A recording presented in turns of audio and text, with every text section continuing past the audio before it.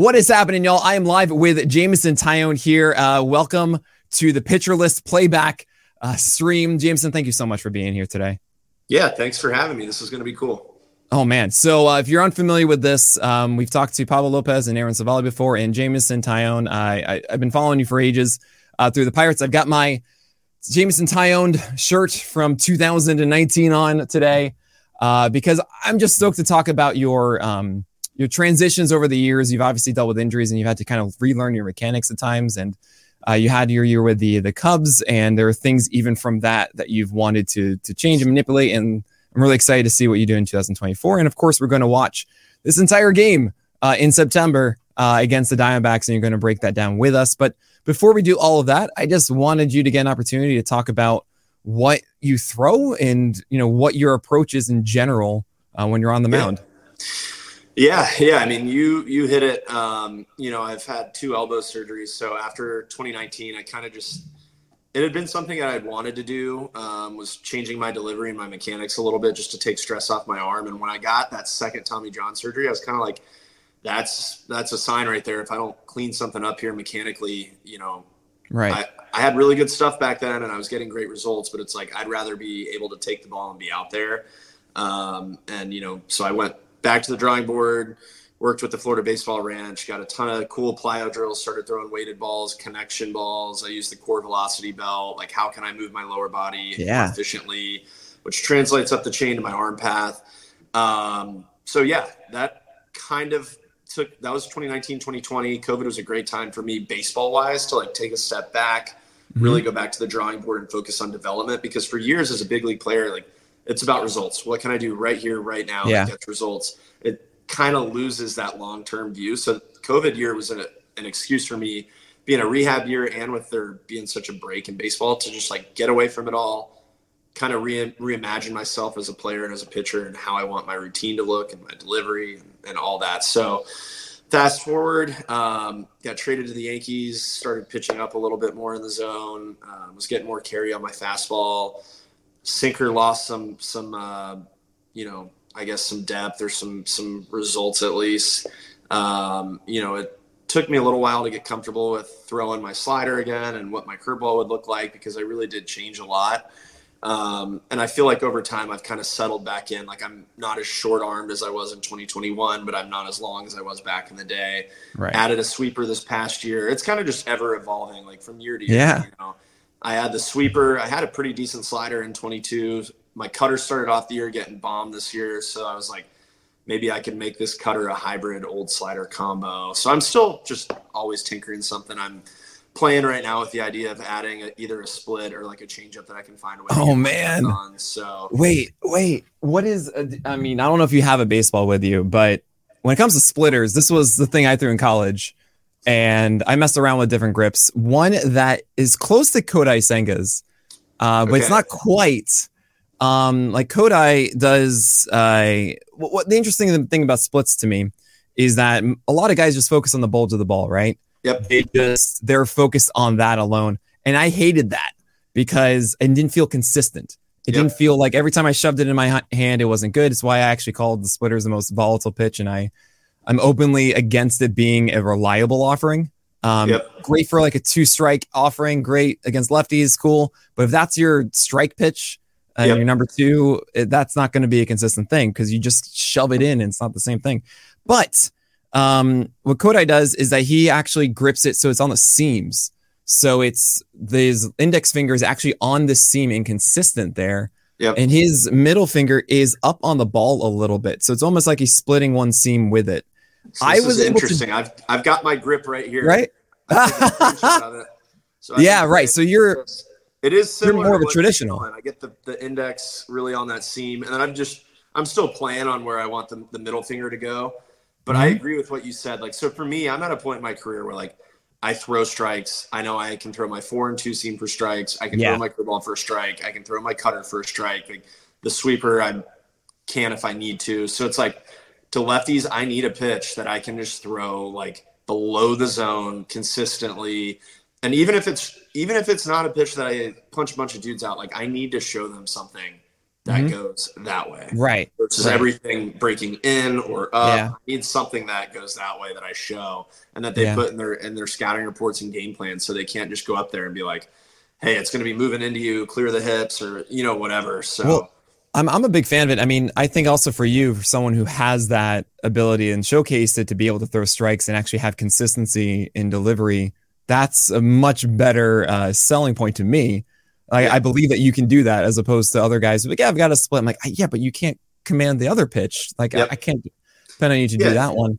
For me, obviously, if it turns into a really reliable, good pitch for lefties, like, I would be ecstatic. Yeah. But if it's something that's even like league average, but I can throw to lefties and command it well, absolutely. For me, like, it really at the big league level with the good hitters, it's so important just to put things in their head and, you know, their eyes, like, just to be able for them to go back to the dugout and have, you know, let's just say Matt Olson, have Matt Olson go into the dugout and be like, man, he threw me a split. I haven't seen that before. And maybe if that gets him off my heater in a later at bat a little bit, you know, that right there alone is worth it. Yeah. You've come so far since that four-seamer change. I remember that when we last spoke, like, had an interview was right before everything shut down. I think it was February 29th, 2020. We're all like, oh man, this is the year. This is going to be great. And at that time, we asked you about the slider you had with the Pirates. You had this new one that came out in May and really changed your season that year. Yeah. And now you've moved to the sweeper. And yeah, what kind of happened with that slider? Was that when you came back from Tommy John, was it just a different feel at that point, and, you know, your mechanics were a little bit different? Yeah. So with my old arm path, like, I was so long that at foot strike, a lot of the time, my arm would just be dragging. So I would hit foot plant and my arm would be behind my body. And it was easy for me to, like, leverage, like, around the baseball because I was late. So I could, like, really cork it. And then when I shortened my arm path, I found myself being earlier. So it's harder to, like, truly get like around the ball. I found myself getting behind it a little more. So I was getting a little more lift. And it just became more like a cutter at first with the Yankees. And so that's a pitch that I was kind of just turning into like a command pitch, you know, if I can dump four seam down and away and throw this tight slider right off that to a right or backdoor it to a lefty. So yeah, that pitch changed a lot. And then the sweeper, the Cubs kind of came to me and they were like, you know, we've identified you as a guy where this pitch really could help. It was great. Yeah. And, like, to be completely honest, the sweeper, I went into the season this year, like, really not feeling comfortable with it. Like, it's a totally new pitch, totally new grip.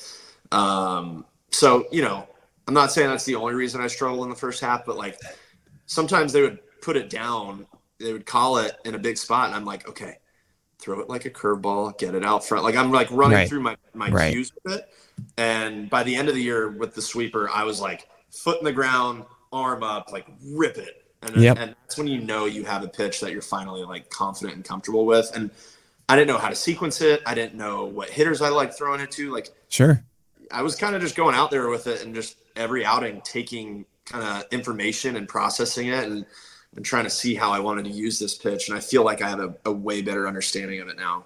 And do you save that only against right-handers, or you don't throw that against left-handers? I maybe threw 3 sweepers against lefties this year. It's not something that I'm totally against, but, like, I know it performs much better against righties. Well, of course, lefties, The only time I would throw it to a lefty would maybe be against a guy that's, like, shown patience to a backdoor breaking ball or something, or maybe I don't have my best curveball that day and I just want to land something to a patient lefty. But well, fortunately, not every hitter is Juan Soto hitting the opposite field breaking ball, right? Yep. But yeah, I mean, that's one of the interesting things I'm seeing. You know, we went over the Cubs last week on this on the live stream here, and I didn't finish it because I wanted to actually write the whole thing about you after, you know, we talked and all. And the two things that really startled me about just kind of, I remember J-Mo from the Yankees, cool, high four seamers all the time, high swing strike rates on that, had success there, but just had nothing to really set up underneath it and make both really even better because of that. What were you talking about actually earlier about that situation with the Yankees and, you know, what your approach was then? Yeah. So, you know, the Yankees had a model that showed that, like, my pitch metrics with my arm angle and all that, like, my four seam up was going to play extremely well. So I went into that season of 2021 and it seemed like every fastball I threw was up in the zone, which by theory, it's like, yeah, okay, this guy struggles with a fastball up. I have a good one. It makes a lot of sense. So I'd go like 0-0, fastball up, swing and miss. Then you got to throw it again. I'd throw it 0-1 up in the zone. I'd get a foul ball. That's them showing that they're starting to figure it out a little bit. And then I throw it like 0-2, maybe not get it as high as I want, maybe not make it a waste pitch or whatever. And I was getting like crushed with it, or I was getting foul balled to death. So then it became kind of like, okay, how can I get creative and buy strikes and put myself in good counts and maybe protect the fastball up? So maybe it's throwing a cutter or slider high to a lefty and buying a strike, or backdoor, or dotting something down and away to a guy who I know wants the ball in, and then going up later in a count. Right. So, you know, it's obviously throw your best pitch more, but like, unless you're Garrett Cole, where you can literally bully guys at 98 and just throw it every time. And then also have an amazing slider underneath it. Yeah. Right. It's just, you know, it's not that easy just to say, go throw your fastball up.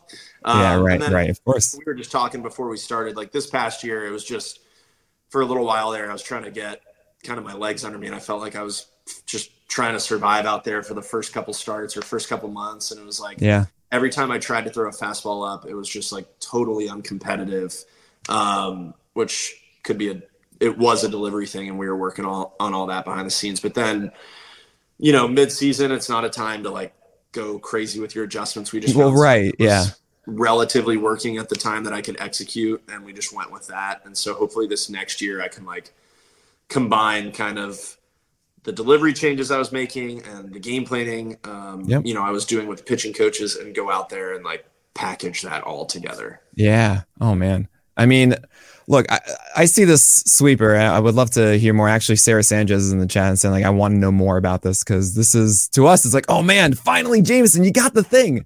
You know, we've been waiting for you to have that compliment for ages. And I remember even with like the Pirates, it was the curveball at first, but it wasn't quite that kind of overwhelming thing. And I remember there were some games with the Yankees too that you had it working the curveball down and away. And but this sweeper, to me, I mean, the second half of it, amazing. I mean, just destroyed righties a ton. It was your most successful pitch as far as mitigating hard contact as well.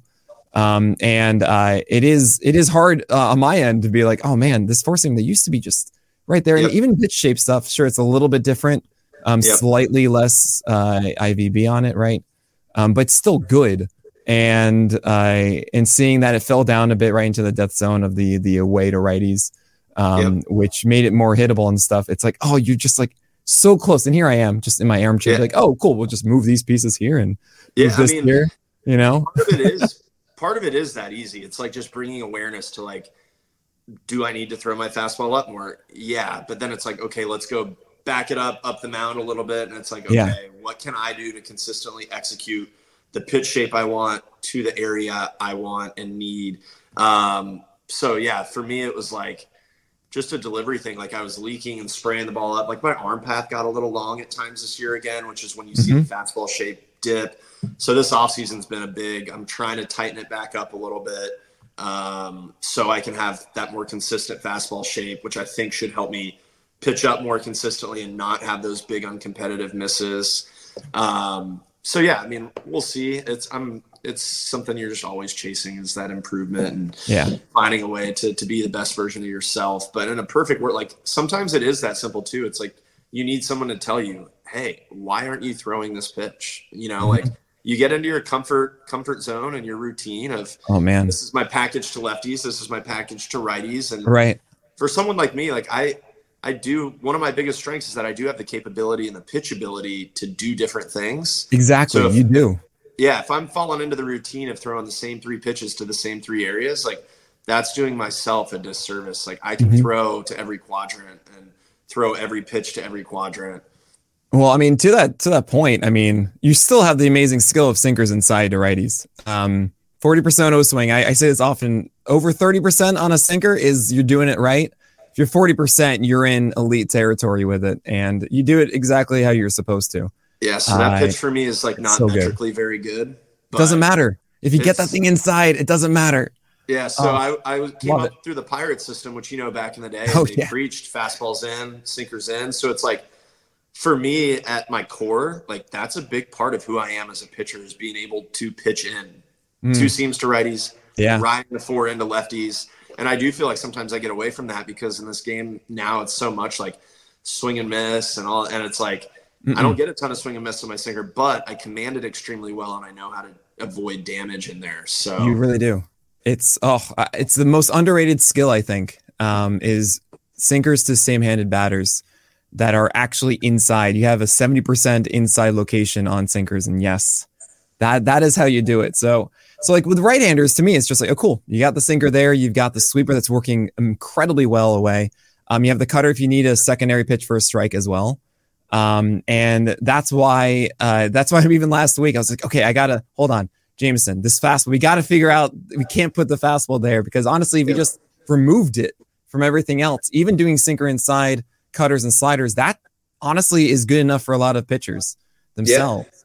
And this fastball was just which used to be your best friend is just all of a sudden looking a little raggedy, and we can fix that. What I just said, like the ability to have the pitchability can sometimes hurt too, because it's like sometimes I try to do so much where it's like, dude, it's not that hard. It's like it could be as simple as a four seam up to a lefty, a really good aggressive curveball down in a backdoor cutter, whatever.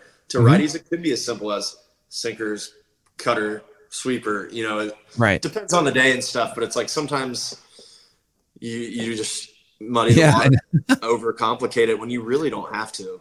Yeah. Oh man, I'm going to go into this, I think, more when we talk about the game, but more about just pitch by pitch, your mentality and your focus. I loved what you were talking about with the sweeper, saying, cool, I'm thinking of this like a curveball now. I'm going to do this because with the sweeper, you specifically, I mean, if you're doing the traditional one, which is essentially just really hamming on that seam inside, you know, just getting as much as you can around that.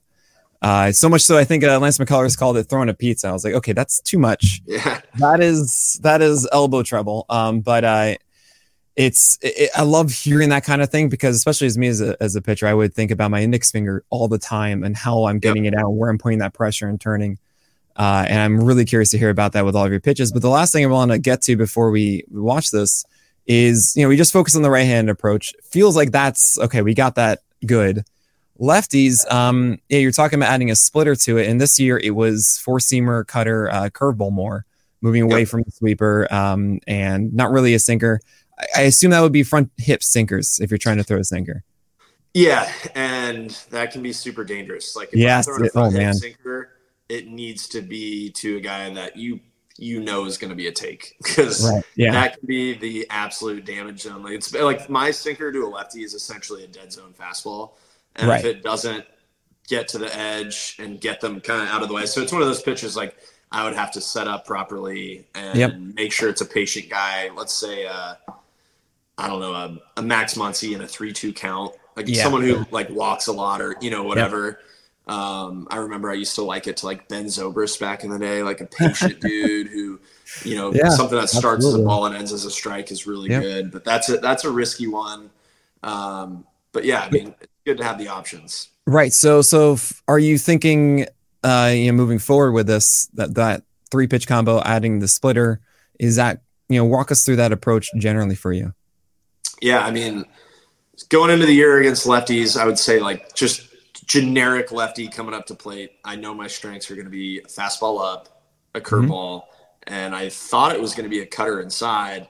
Right. But that pitch was getting absolutely bombed to like a 1200 OPS. Like I was putting some, like I have one that really sticks out. I threw Brandon Marsh a cutter up and in like on the black and he hit a homer off me this year. And I was like, all right, if I'm going into a lefty from here on out the rest of the way, it's going to be a fastball. Like I'm not getting beat on basically a weaker fastball. Like I'm just not going to do it. So that's kind of when I started like backdooring the cutter more, especially to patient lefties. Something that starts as a ball, comes around and ends as a strike. Move the fastball around, throw the curveball. The curveball got better as the year went on, but I was having a hard time for whatever reason bouncing it this year. I threw it for a strike way too much when I didn't want to. Yeah. So that's something going forward. I want to bury the curveball more, and obviously to earn chase, you have to show that you can throw it for a strike to get that respect. But definitely want to bury the curveball more. Definitely want to go back to pitching up more and hopefully ideally have that good shape on the fastball. Yeah.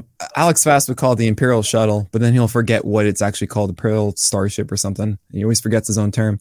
But it would be the triangle, right? You have the four-seamer upstairs, and then you have something going into them and something going away to them.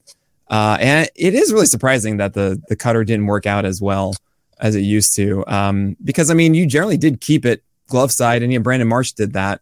Because Brandon Marsh, whatever, had a moment when he was looking at it and on it for whatever reason.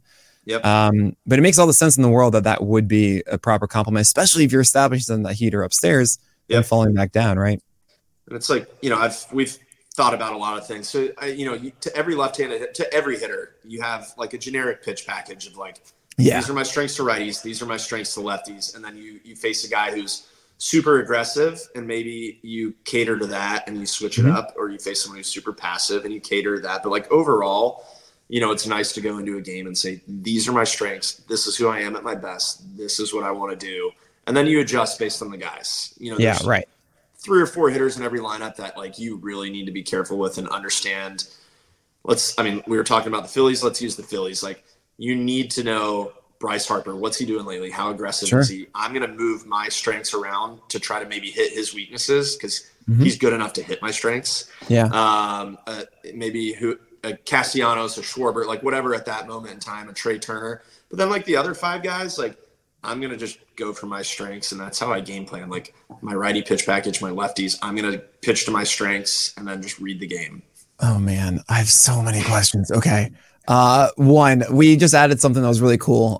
We have our PLV apps. If for anyone listening aren't familiar with it, you can just go to tools on our homepage and you'll see these lovely cards of hitters or pitchers or their pitches, created by Kyle Bland, of course, our analytics director. And he just added a new toy on Christmas Day that was for hitters to showcase their 4 main traits, which is swing aggression, decision value, contact ability, and power, with heat maps and showing where they excel and where they fail more so. So when they make good decisions, where they make bad decisions, where they have power and they don't. And it's been really fun going through like different players. Bryce Harper, noting where he does get his power is actually up and away a ton more than we expected, or other guys that just have amazing contact ability down away and you just can't get a slider past them. And what's really interesting is this is how I look at scattering reports. Like a lot of what you just said is what I go and look at. We have on our database, like you can lasso areas. So I could go to Bryce Harper and I could lasso up and away. And I could type in like contact rate or swing and miss rate, called strikes, power, like damage, contact value. And I can look, and a lot of times I think this is like one of the most interesting things about scouting hitters, especially the really good hitters, is that their damage is usually really close to their swing and miss. Because because that's where they're selling out. So I don't know, but like Paul Goldschmidt, he might absolutely hammer fastballs in, but he might also swing and miss at fastballs up and in, because he's willing to sell out and take a bigger swing there because he knows he does damage there. Like, I watched like Christopher Morel on our team all year. Like he swings so hard at his best areas that like he swings and misses at some fastballs up, but if you don't get it up there, like he's gonna hammer it. So it's like, that to me is just so fascinating that these hitters are so dang good that like Bryce Harper might hammer middle down curveballs, but he also might chase the curveball at a really high percentage right under it, because he's willing to do that because he knows one swing can change the game. Absolutely. Oh man. And there's also the question about what kind of quality is that location, right? So maybe they destroy average or below average fastballs in that area, but then if it's above average, it's not. There's so much to look into. Is this the kind of stuff that you do for prep for a game? Yeah. So like, and you, like what you just said, I could go into our system and say, okay, Bryce Harper hammers fastballs up and away. But then you go watch it and you can watch the video, and I don't know off the top of my head. He might, no, of course, he hammers good fastballs, but I could go in and say 93 and above with 17 inches of vert and above. And then it might be 1 for 30 with 20 strikeouts or whatever, that stuff. Garrett Cole does that stuff all the time. Like he'll be like, oh, this guy hammers fastballs up. Does he hammer my fastball up? Yeah, exactly. And he'll go in, and I think it's so sick. Like, he'll just type in 97 plus I love that. with 18 inches of vert. And it's like, Yeah. oh, no, they don't hammer that. There's no hard contact up there. This is why I hate seeing just general WOBA packages like it's the MLB The Show or something where you just show hot and cold zones. It's like, it's not the same. Right. It depends on what you got. What was even the count in the situation where you failed on that? Yep. And it generally only shows the last pitch. Yep. Right. And doesn't show all the other ones that happen in 1-0 or whatever. It's not the way every to look at it. pitcher's different. Deception from every pitcher is different. So like I could type in a guy who's 93 plus with 17 inches of vert on his fastball, but like if it's not me with the experience against that hitter, like hitters just see the ball differently off guys. Yeah. Like, sometimes there's no rhyme or reason. Sometimes someone might struggle with that exact pitch metric in that area, but like off me, they see it better, or vice versa. They just don't see it. Oh man. And the last question that really does lead into this, I promise this time, is when you're in the game and you're talking about the game flow, what are you reading the batter a lot, or are you just kind of figuring like their reactions? Like, how do you change your game plan pitch to pitch? Yeah, so that was a big adjustment with the pitch clock, was that like a lot of that self-talk had to speed up this year. Like, sure, you're having to think immediately as it's going on. There's no time to like step back, grab the rosin, process what just happened, read a foul ball, think about it.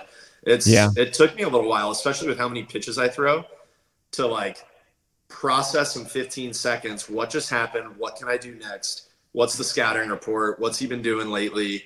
So that part of it is really tricky. But yeah, I mean, I think once like you're in a good flow state with the season, like once I started having more success in the second half, like your gut tells you everything. Like, yeah, I guess I've just pitched long enough and I've been in the league long enough and I know a lot of the hitters enough to where like the game just starts flowing and you're like, okay, I got a foul ball there. He was late on that. Let's do this. Or man, he's not going to be late again. Let's do this.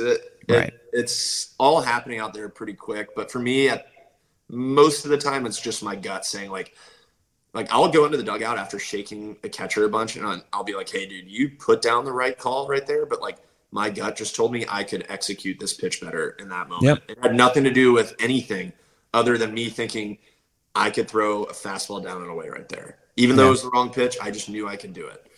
Yeah, that's man. And so you don't have a pitch comm on you, right? You're shaking off. Yeah. So I have it in my ear, but I'm not calling. Yeah, okay.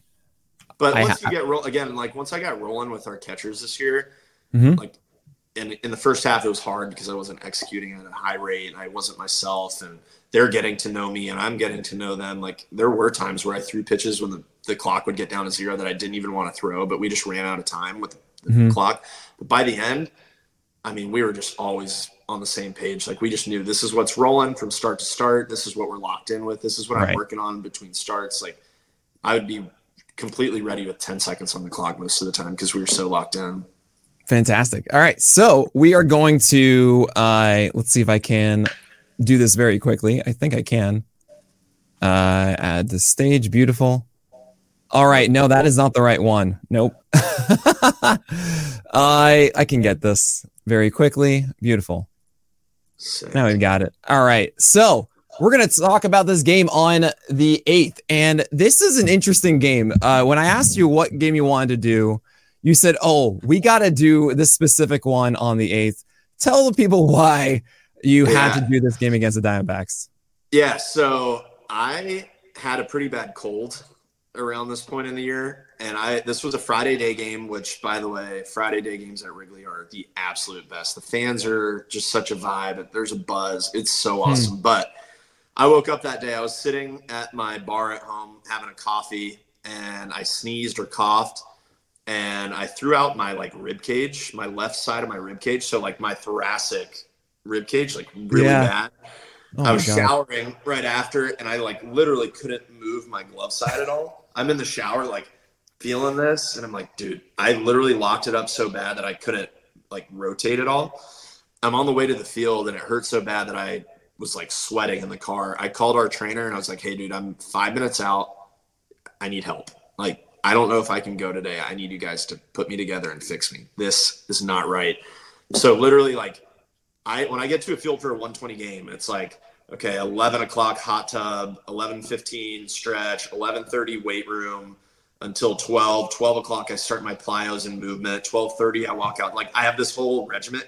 Like we need to go over the hitters at 10 a.m. every time. This one, I did none of that. I just straight up showed up and was like on the training table doing drills and exercises and getting treatment for the whole day. We didn't even meet about the hitters. Like, oh my God. I honestly don't even know if I knew the lineup. Like I wasn't working on it. I was just focused on being able to pitch this day. And I like, it hurt when I was out there still, but like adrenaline's a crazy thing. And I got out there and was like, I'm fine. Here we go. And they even made me test it in the weight room. Like I had to throw plyo balls to make sure I was good. And so I'm out here right now. Even on the first pitch, I'm like, I think I'm good, but let's go. Didn't you say that, hey, just in case, have someone ready? Yeah. And to me, like, it's also such an interesting thing. And this is such a good reminder to myself that like, it's great to have a routine. It's great to prepare. But when it comes down to it, like just going out and competing is the best thing you can do. Absolutely. And some of the best players I've played with do that. Like, yes, they have their routine, but they're not so strict with it to where it ruins their day if they miss their meeting or they miss, the hot tub. They're just going to compete when the lights are on at their best. Right. And that's literally what I did this day. I just went out there and said, I'm just going to let it rip. I don't know how long I'm going. I don't know how many pitches I got. Let's just go. This was an incredible performance. I mean, it was 6 innings. I'm going to spoil it, everyone.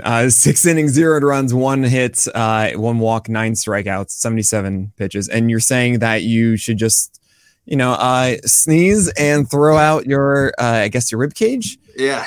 It was like my left kind of like thoracic rib cage. I literally couldn't rotate. Like I couldn't move my glove arm at all. But yeah, again, it's just a good reminder to me that when it comes down to it, everything matters over the course of a career, and people who prepare the right way are going to stick around and have success. But like, this was a good reminder to me that just go out, let it all hang out, be competitive, and just like use my strengths. I didn't know the lineup. It's like, find out what your eyes are telling you, react, and be aggressive, pitch to pitch. Like, this was I didn't overthink anything. I was just like trying to survive out there. And really the most important question is, what coffee was that in the morning? I honestly don't remember, but I make coffee on something called a Mocha Master every morning. It's like a pot of coffee, but has multiple drip points and it tastes like a pour over. So that's like, oh man, I've got all my friends on it. People are like, I've gifted it to people for holidays and stuff. It's a great coffee. I just started getting into whole bean coffee and actually grinding it. And so I was the Folgers man for a while, Jameson. It was so quick and easy to do. I needed those 2 minutes. Like once you're dialed in, with like craft coffee and stuff, like my coffee in the morning takes 5 minutes, if that. And I love the process. Yeah. Like, I weigh my beans. It's not for everyone, but you got to use filtered water. I weigh my beans. I have like a proper burr grinder. Like it's just, for me, it's therapeutic to just go through. Of course, I get it. One day I will be like this, I'm sure. It starts slow. You got to start somewhere, and then over time you'll be like, you know what? I'm going to get a new grinder. I'm going to treat myself to a new grinder. Like I'm going to try these beans this one time, and then it's just over. Then you're done. Yeah, I'm kind of there. I'm getting there. All right, but more important things. It's the first pitch of the game here. And are you someone that will not throw a fastball at times? First pitch of the ball game, is it always a heater for you?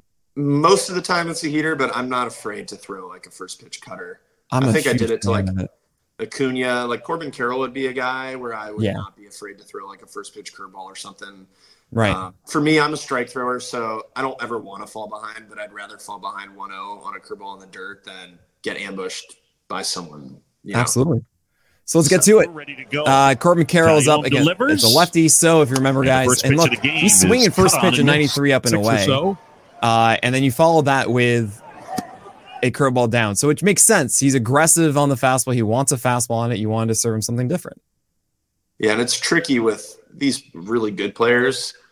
It's like, did you swing and miss because that pitch was good? Did you swing and miss because you just didn't see it? Like, there's certain hitters where you get a swing and miss and you're like, I'm doubling up until you show me you can hit that. With a guy like this, that's not always, it's not to say I'll never double up, but it's like, just because I got a swing and miss up there on a fastball doesn't mean I'm just going to throw 5 straight. Right. Yeah, I call that the Mookie Betts rule.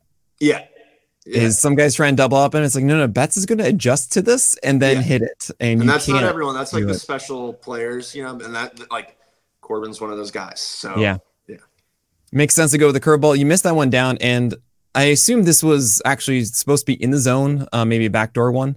Is that right? Yeah. Later in the year, I was trying to backdoor my curveball a lot, but like, to be completely honest, I wish I threw that curveball I just threw more last year. Like the one that's down and in at the ankles. Yeah, and it's a ball, but like there's purpose to that. Like making hitters say no. Like there's value in a hitter because hitters are always yes, yes, yes, yes, and then like to make them be like no, no, no, no. Like to me, there's value in that. And again, for like the better players who are very smart and like try to think along with you, for them to be like, okay, he can bounce his curveball. He can make me chase. Right. Like, don't chase. Like for the ability to make guys say no to that is important. And I didn't do that enough this year. And like, again, I'm a strike thrower. I can get back in the zone. Like I don't have to be afraid to bounce a curveball every once in a while. Right. I used to, I think the Pirates a bit you did, like 2019 Taillon. I think you were doing that, but also I think you adapted the slider then to do that for you. Yeah. Yeah. Just is there any hope that the sweeper shots? Yeah. Is there any hope that the sweeper can be that moving forward? Yeah, definitely. I felt like it started becoming that later in the year. I start right before this, actually, I think in Colorado. I feel like I really took a step forward with my sweeper and was like throwing it harder. Instead of it being 78, it was 82. And then like from here on out to the end of the year, this was early September. Yeah. I do feel like the sweeper started becoming that, like a pitch that I could have enough confidence in to like throw aggressively and, try to get chase on and stuff. But specifically to lefties though, because I think you're saying you only threw about 3 of them to lefties this year. Yeah, to lefties. I mean, I think it could be, but to me, like ideally, I just get the curveball going again. Sure. Oh, of course. Because like a sweeper to a lefty, they might just say no out of the hand. Yeah. No, right. That's harder to get. If I'm throwing my good curveball, like the ability for it to like truly start as a strike for a long time and end as a ball, to me holds more value. And like to a righty, a sweeper does that. Like it starts in and goes out. So I agree with you. When it comes to sweepers, it's better used like Chris Sale's of backdoor strikes easy. Yeah. Yep. And the curveball, I mean, really, it's the gyro slider that works opposite handedness, like the Cole Reagan's one, which is just stolen my heart. Yeah. This year, that dude's good. Oh, he's so good. You have no idea how much I love that man. I don't have my Cole Reagan's mug with me, but and we had a fun Friday at Wrigley also, me versus him. That was a good one too. Oh yeah, that's right. I remember that one. Oh man. Absolutely. Okay, cool. So it's 1-1 here against Corbin Carroll. You just won the curveball down. I would imagine this would go back to a heater or a cutter. No. That was a 4-seamer, not a sinker. It's kind of hard to see with the angle, but it does look like that was a 4. Not, I can just tell right there, not my best 4-seam shape, but I was definitely trying to just get back in the zone. 1-1's a big count. You want to win 1-1 to go 1-2 versus 2-1. Obviously, that's a big swing, but again, just kind of pitching to the edges. I knew he was aggressive on the first fastball of the game. So, and you're thinking more east-west with that 4-seamer as opposed to north-south, right? Yeah, right. In that situation, I was like, I'm just trying to get it away for a clean strike. Yeah, makes sense. So 2-1. I mean, this is kind of the telling pitch of probably a cutter backdoor. No, another fastball missing upstairs, and that cutter that you moved from being inside to being away, and being that it's a surprise strike pitch.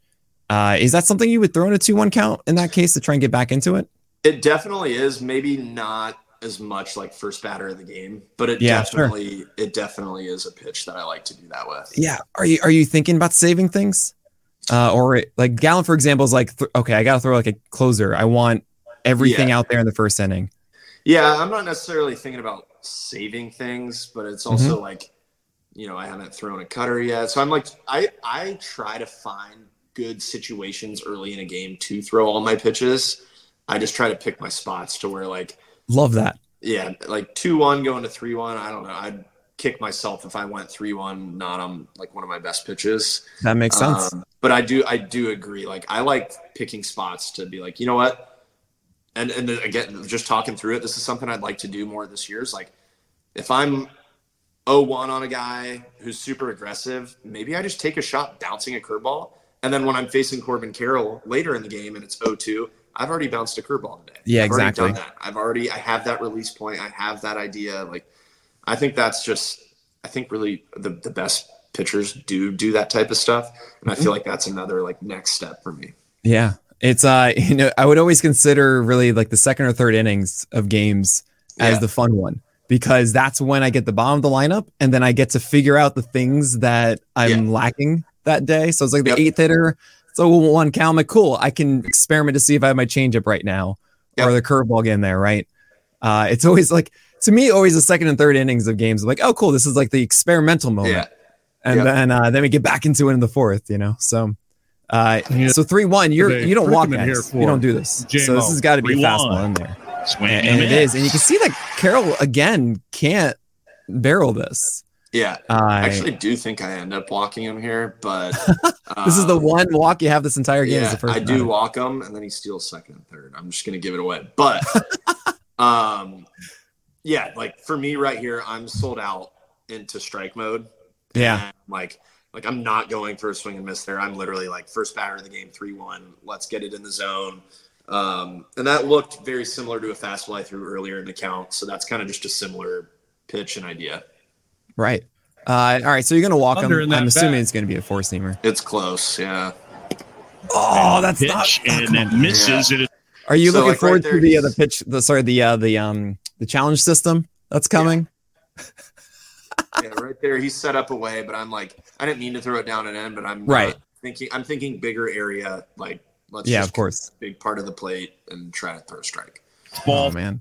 So for a lot of guys, I mentioned this where the first batter the first time you have a base runner, there's sometimes you got to get comfortable with the stretch at times. You can practice it in between innings and stuff, but do you find that you sometimes struggle from the stretch initially?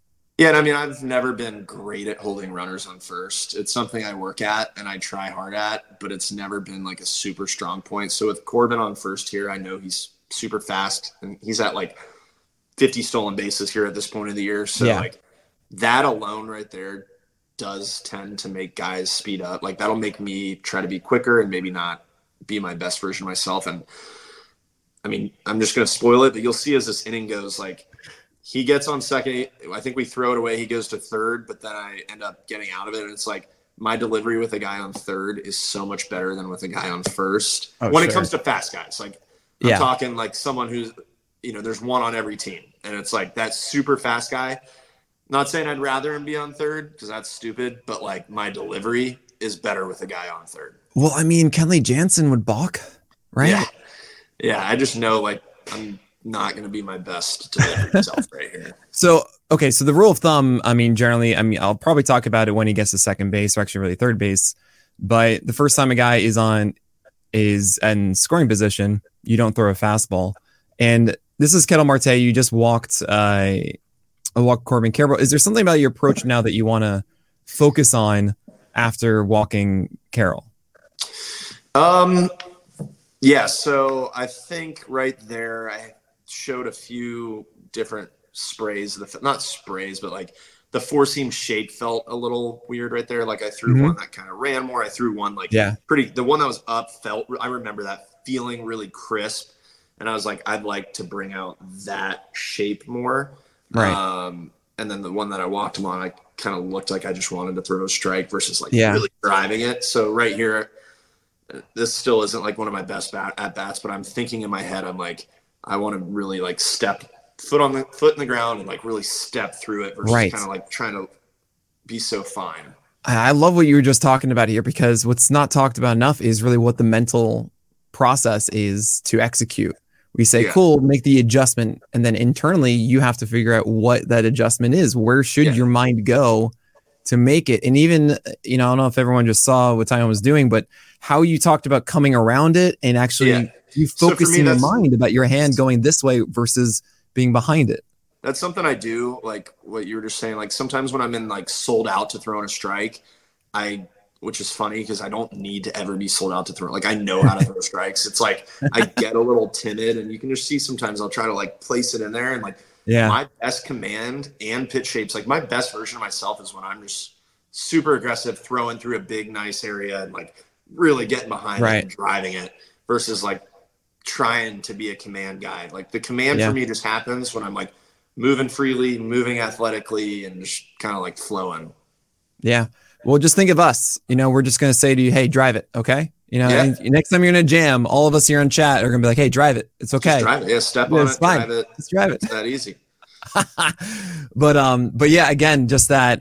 And when you think about your four seamer, you're saying that to throw the four seamer that you want, it's about making sure that your wrist is behind the ball as you're throwing it. And what were you saying about your lower half? Yeah, so I mean, the lower half correlates to like arm pass. So when my lower half gets a little sloppy, my arm path will get a little long, and that's when like I might be behind the ball, but I'm not like ever getting back over the top of the ball. I'm just stuck kind of behind it versus like getting in a good position to where I can like drive it down. So out of the stretch here, you can see with my backside, I'm like kind of presetting a little bit of tension into my glute right there. And that helps me just so earlier in the year, I was like a little too linear. Like I was opening up early. I wasn't getting counter rotation. So here, like at this point in the year, me and Tommy and Moskos, our assistant pitching coach, like we had gotten to a really good place with some of our like delivery cues and drill work and med ball work and weight room stuff to where like, I love this set position. This looks strong. I'm like putting a little tension into my backside, and now all I have to think about is just moving athletically. Right. Yeah, I love that. That's great. All right, so here we are with Ketel Marte. We start him off, and that's a heater at 93. And there's two thoughts that go through my head here. One is you made a mistake, and it's got to be, oh, no, it feels bad. But two, he didn't damage it, and that feels really good. Yeah. Yeah, so right there, like I never try to throw a fastball down the middle, ever, unless it's like 3-2 and we're up 10 or, whatever. Sure. But I'm really never trying to throw this guy a fastball down the middle. But at the same time, after a walk, like I would rather miss aggressively than tentatively. So I'm not happy with that, but I'm also like, you know what? He missed it. And in my head, a lot of the times, this is just like how delusional we can be. Sometimes I'm like, that's your one mistake. You missed it. It's over now. Like I tell myself, like, you got your mistake. Oh, you missed it. Now I need to do my thing. So I'm a huge guy about reading hitters. I think it's kind of the lost art of sequencing a bit, where too much it turns into just the pregame of certain quadrants. You have to pitch to this. These are the strengths, and I'm very much of a meld of the two, of saying, cool, we understand their swing decisions, what they're good at, what they're bad at, what my strengths are, and then in the moment, we can figure out if what a guy is looking for pretty easily from what they swing and what they don't.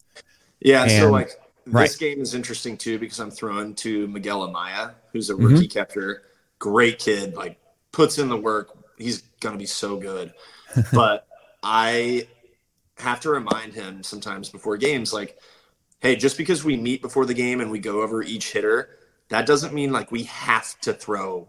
Right. We can go off script, and that's something that like me and Jan Gomes got pretty good at later in the year. It's like, sure, I know a fastball up is a really good pitch, but I don't have it today. So let's just get creative and let's wing it out here and improvise.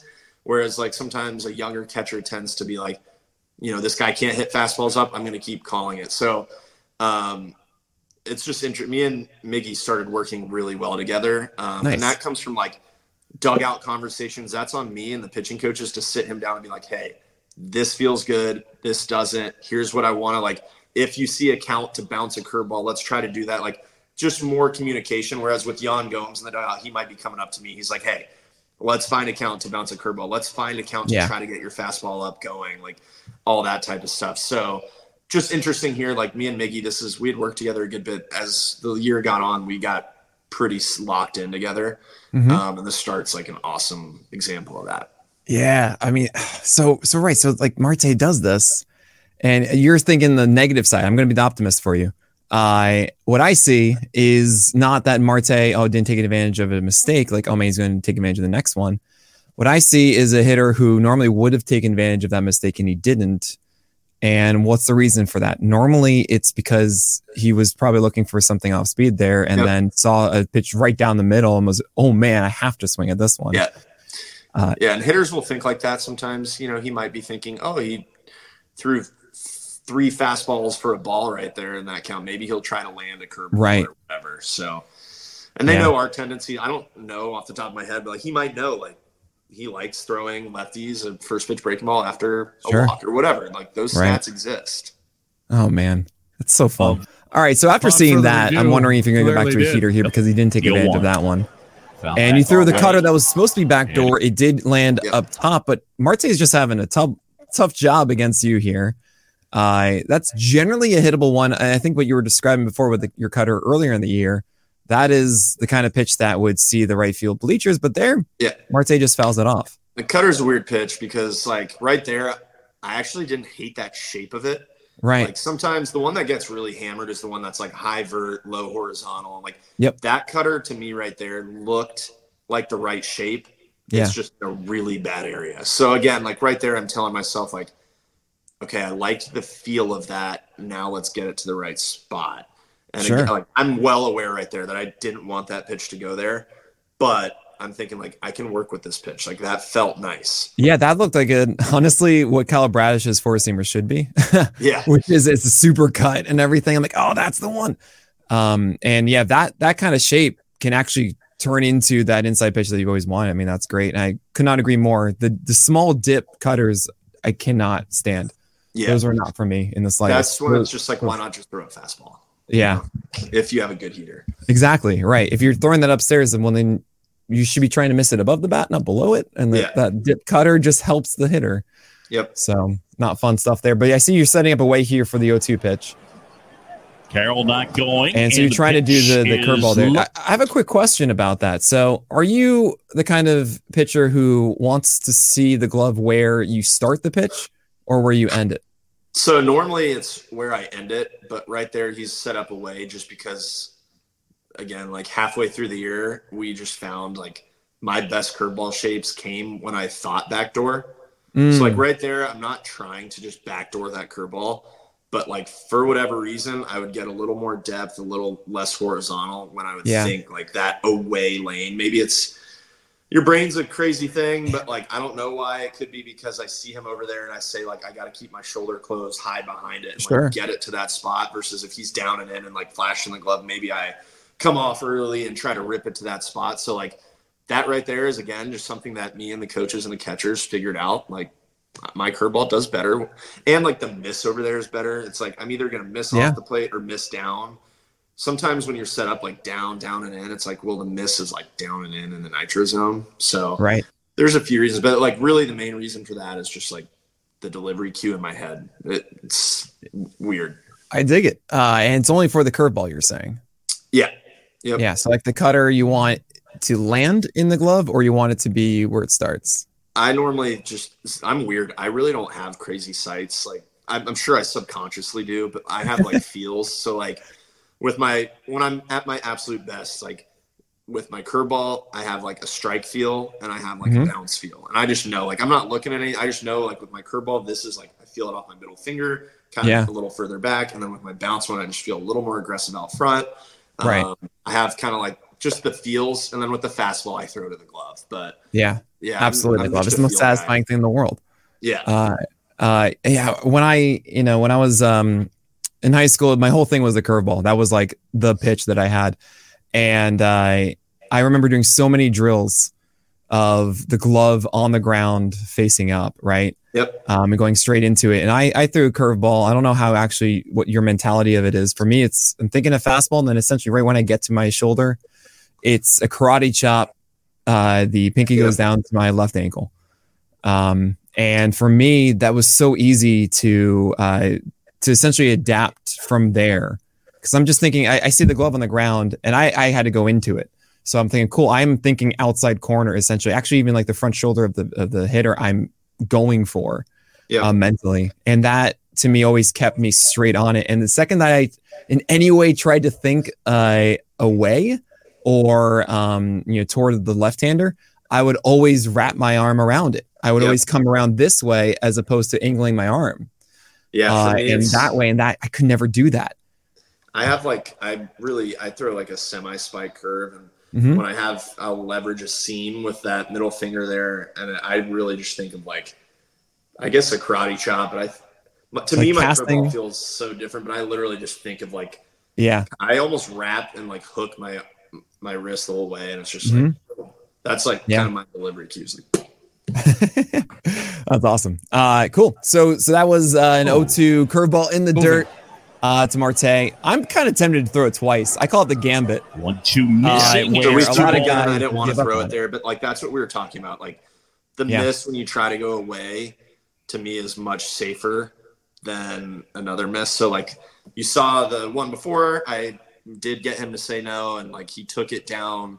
And then right there, I was just doubling up on a curveball. I ideally right there would have thrown it like one ball under the zone and like maybe or two balls under the zone and like a little shaded away. That one just kind of wrapped, but it's a fine miss. It was relatively competitive.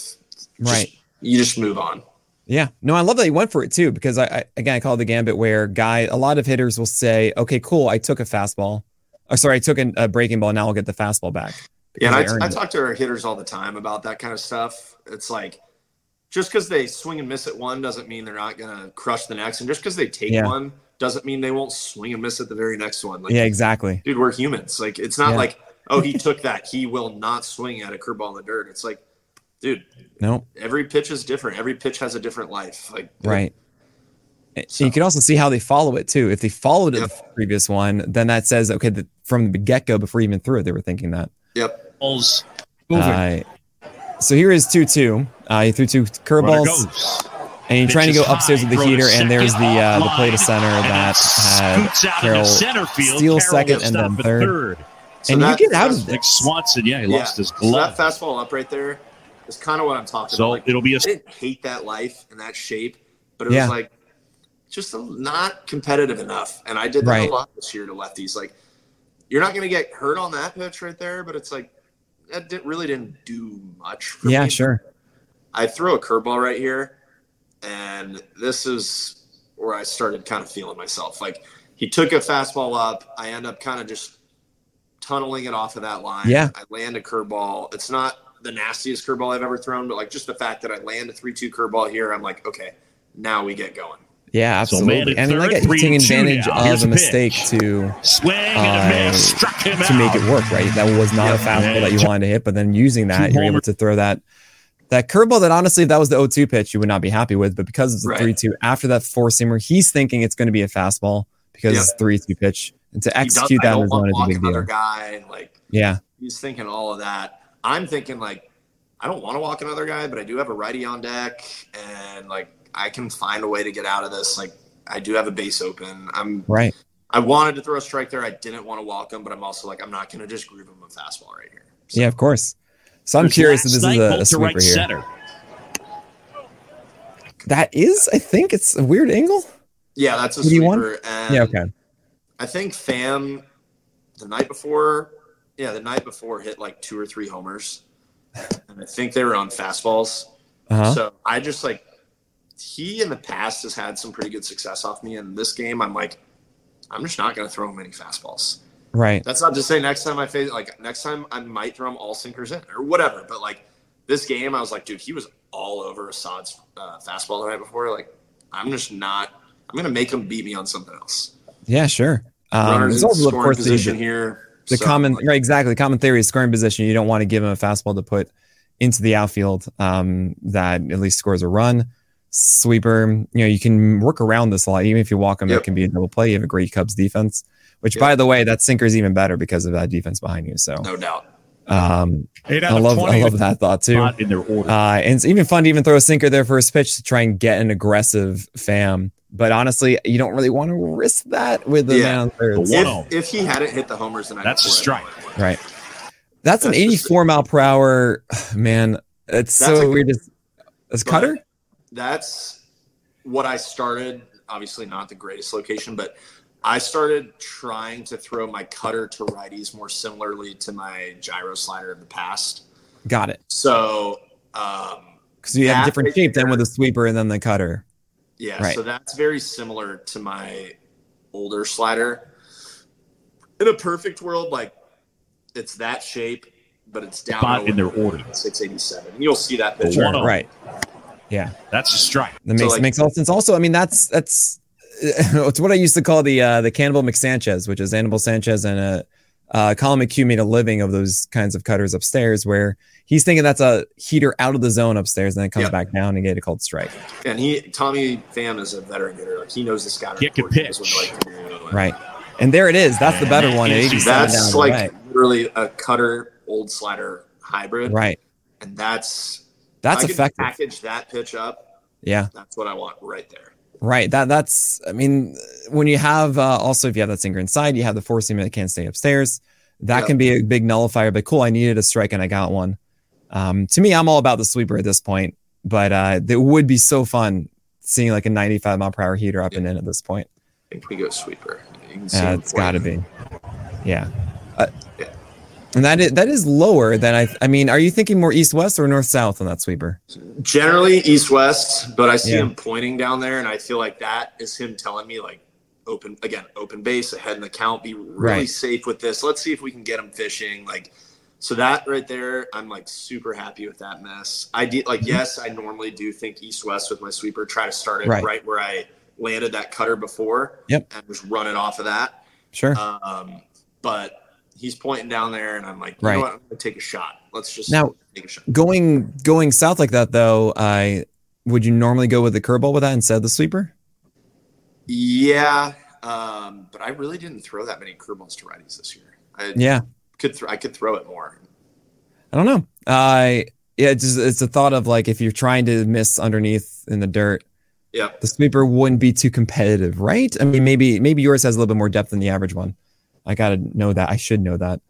I didn't do my homework, Jameson. 2-2. And there you get one more cutter upstairs to beat Fam. And yeah, you really said it. Like you were just not going to give him a fastball, and he was looking for one the entire time. Yeah, it's just I was stubborn. As the infield backs up, good job. Pitch to Walker. Whatever. Yeah, to swing. So there is that fastball away to Christian Walker. I mean, you get a whiff on that one. And was there a certain report on Walker about that fastball away? Was it? I don't remember. I really don't remember what his scouting report was. But runner on third here, I liked the way my delivery was feeling. He had just seen me throw 6 straight off-speed pitches or whatever. Right. So I'm like, probably just thinking, let's just. Yeah, that makes a ton of sense.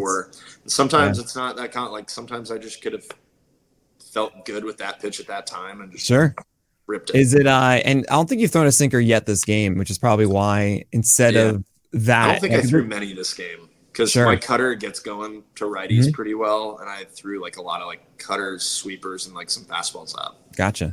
Because this would call for that sinker, I think. Yeah. In this kind, especially a guy like Christian Walker might jump on it if you're thinking, hey, I want something faster now. Yeah. That would get you out of this in one pitch, possibly. Taillon, 89 innings. I love those C's, by the way. I love that look. There's a curveball for a strike. Beautiful. And that's also one that isn't ideal. And you know that Christian Walker wasn't looking for that at that point. Yeah. So again, just easy. Like sometimes when you watch a game, like I ended up having a great day here, and like as the middle innings get going, I got like not to toot my own horn, but I was pretty good this day. But you were great this day. But early in the game, like my line could have been totally different if he hits that pitch. And, you're right. And it's not like I would have been like, oh shit, I got so unlucky. It's like, no, I hung a breaking ball and he missed it. And sometimes, there's a reason for it. He was looking for something else. Sometimes he just didn't clip it. Jameson was not told beforehand that this is a family-friendly broadcast. Sorry. No, it's all good. But you see that the 0-1 curveball, he misses that one. I mean, it's pretty easy. You throw 2 sweepers here and you're out of this. Like that's in my head. It's Carroll at third, 2 down. The 0-2. Oh man! So you go upstairs with it. No, says Stu Shaw. I remember going back to the dugout. But then I end up striking him out on a ball looking, so the game knows that. The ball don't lie. And a 1-2. Right, so that's the cutter that you were feeling, I think. Yeah, and he's set up so far off there that there was going to be a pull. Up foul. That's a good sweeper. Right, and that's the thing. I see a swing like that from Walker, and I've talked to a couple of people about this. About he's on everything, like you can't get anything past him. Like no, Walker is lucky to have survived. Yeah, like that's not a swing of I almost had it. It was I can't believe I got that one. Yeah, that's him just in protect mode. That's a good hitter, right? Just trying to not strike out. Exactly. And just get a little bit more off the plate. Might be the put-away pitch. It's done. Do you get that? Okay, ball don't lie. I got that. I need that. So that's interesting. So that was a four-seamer away, down and away. And that was supposed to be like, cool, I just threw everything off of that, and I'm going to freeze you on the thing down and away. Exactly. He took some breaking ball, or he like fought the sweeper. I threw like a pretty far cutter, but again, like still just took a shot out of the zone. He said no to it. Right there, I'm like, let's just land one. But I also, at the same time, I'm thinking like, I've gotten this far in the inning. I'm almost out of it. Don't just give in and pump a heater like over the plate. So that's kind of the game of like, right there, I remember thinking like, I'm so close to getting out of this. Do not give in. And I ended up getting a call, but like, I would have been fine if that went 3-2 too. Like I would have been totally okay with that. That would have been a sweeper then. Yeah. 3-2. 100%. Yeah. Good. I'm trying to start a movement of stop throwing fastballs in 3-2 counts in the first one. Yeah. It's so much more effective. Oh, it's unbelievable. All right, cool. So second inning, easy. You didn't allow that guy to score. That's you're going to get into a groove. You throw a first pitch fastball. When that happens, again, you're just thinking drive it, right? You just go, drive okay. It, yeah. Yep. I got a little loose there. Maybe my tempo was a little slow. Arm got a little long, and it just sprayed. It happens. Hotter than a depot stove. Come back, and you throw a fastball, and they're cool. This is fine. Everything is good. It was passive on that. The 1-1. And you throw a curveball that he wanted to so badly, and he did. Okay, so you see that. There's no way you throw a fastball after that, right? I think I throw another curveball. You got it. I mean, I don't think it's a great one, but even he's swinging at that, and it's just you got to keep going after it. I think he grounds out to second here on a curveball eventually, but it's like I never threw that good one. 1-2. On the ground, corner is there. So that's the thing, though. When you see that kind of half swing on one, it's less about like, oh man, I need to throw that perfect one again. It's like, no, he's not at all prepared for this. Yeah. So like to that specific hitter in that moment, it's like the curveball was the right pitch. A lot of the time, I'm all about execution over the right pitch, execution over stuff, even. And it's like in this moment, curveball was the right pitch. Right. And like I was just going to keep throwing it, even if it wasn't my best one. Yeah. And even swing so poorly at that 81 the previous pitch too is just like, okay. Having them. I mean, that's the thing is you reading that in the moment is so massive. Yeah. It's such a huge game changer from a lot of people. It's just like, well, this is what the book is. I gotta, it's what we prepared beforehand. We got to just follow this. Like, no, he gives you so much information and you followed it and you got an easy out. Yep. That's exactly right. Try to bite on something. Cause he says, look, my problem isn't throwing strikes. I can. Yeah. So there's 94 down and away. And sorry, I didn't mean to cut you off on what you were going to mention there. No, I mean, I remember this is where I started feeling pretty good right here. Like that's a miss, but that pitch right there, like that felt driven, that felt good. I kind of remember like this is where I started picking up a little momentum. Right. Yeah. To start the game, I was like, with my back and everything, I was kind of just feeling my way into it. And then like, here's where I'm kind of I black out and like start executing pitches at a high rate, like my stuff ticks up a little bit. Yeah. I always frame it as either you feel like you're pitching uphill or downhill. Yeah. And there's like a feeling of like, I'm going uphill here. And zone, once you're downhill, oh man, this is Taillon. And Taillon has said it himself. This season hasn't gone the way that he had hoped or wanted. As you get a slow roller there that Amaya jumps on. But this is an opportunity for him to step up, finish late. And that's, I mean, it's what's interesting is you don't normally see cutters as low pitches. You see them either as inside to same or to opposite handedness, or you see them kind of more just I don't know really just kind of around the zone. But you don't really see them get those weak grounders like that. Yeah, and for me, like with my command, when I'm right and when I'm good, it's like in a perfect, beautiful world, do a righty, I can dot a 4 down and away. Yeah, I can dot a cutter down and away, and then I can throw a sweeper off of that. And then if I need, I have fastball up or sinker in. But like, right. I love the down and away cutter sweeper. Yeah, man. Combo. Like I start doing a pretty good, like even I throw the 0-0 ball to him right there. And it's a fastball down away, but it's close and it's competitive and it's driven. And then I land like a really nice cutter right there. And it's like, you just start getting doubt when you can like really be relentless with good pitches, with good shapes to good areas. And like, you're making the decisions really tough. You're throwing competitive balls. You're throwing enough strikes to make them respected. And it's like, that's kind of what happens this game is like, I'm out of the zone when I start needing to be. I'm in the zone when I need to be. And then it starts kind of like crisscrossing and oh, it's so good. I mean, yeah, even that miss on away with that fastball sets up that cutter because he thinks it's just going to be another four-seamer that you tried to, be a little bit more pristine with. And there you hit it again, and this is just, oh man, that's 3 straight just right there. And you go back with that cutter, of course you do. Why wouldn't you? That's a good one. Like, I'm happy with that. 1-1. Yeah. And then you throw in, that's a brilliant one. Just under the zone. I mean, arguably inside the zone there. He gets a foul ball on it. And now you know that Moreno is looking down and away, though, right? Yeah, That's where his eye is. I also know he is a tough guy to strike out, just from watching video and stuff. Like, he can put the ball in play. He's not just like a gimme strikeout guy with 2 strikes. So I remember thinking against him, I'm like, I just still want to stay competitive here. I don't want to get super crazy deep in a count. Yeah. Bless you. And I mean, the idealist in me is like, okay, this is the perfect 95 up and in pitch. Yep. I have no idea that's what you go with. But that would be so fun. The 1-2. Oh yes! Yes! Oh, that makes me so happy. Oh, that's perfect. Yep. I mean, was that the mentality the entire way through, or was it just more middle up, or is it actually inside? To righties, I like the visual of like up and away, middle up, and then like my miss will just be the aggressive up and in. Yeah. And it's weird. My best fastball shapes to righties are when the catcher's set up away and I drive it through. Like it'll look like a miss, and you'll see a few this game. Sure. But like I throw one to Lawler later where it's like he was set up away, but like my idea is like I'm ripping this aggressive through the big area, and that's when it like really takes off through the catcher. So to righties, I don't like seeing the visual super up and in because you see their face up there, and like there's a human element of it. Like if I get want it. to dot this, I can't let it go. But when I see the bigger area, it's like I can let it fly. That makes a ton of sense. It's why it's really hard to be consistent up and in, I think. It's because the margin of error is so much smaller. But man, I mean, that's the perfect pitch in this. That was so genuine for me. Yeah.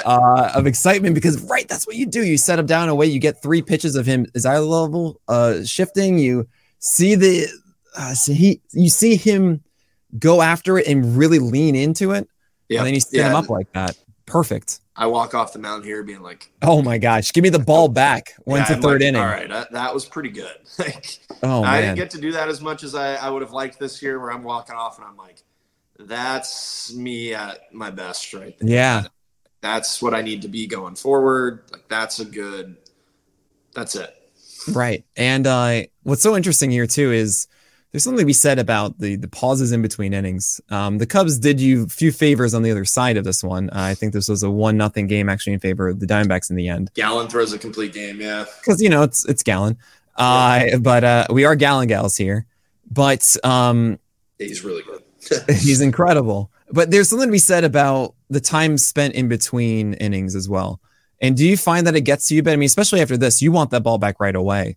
Do you find that you get, discombobulated a little bit from that?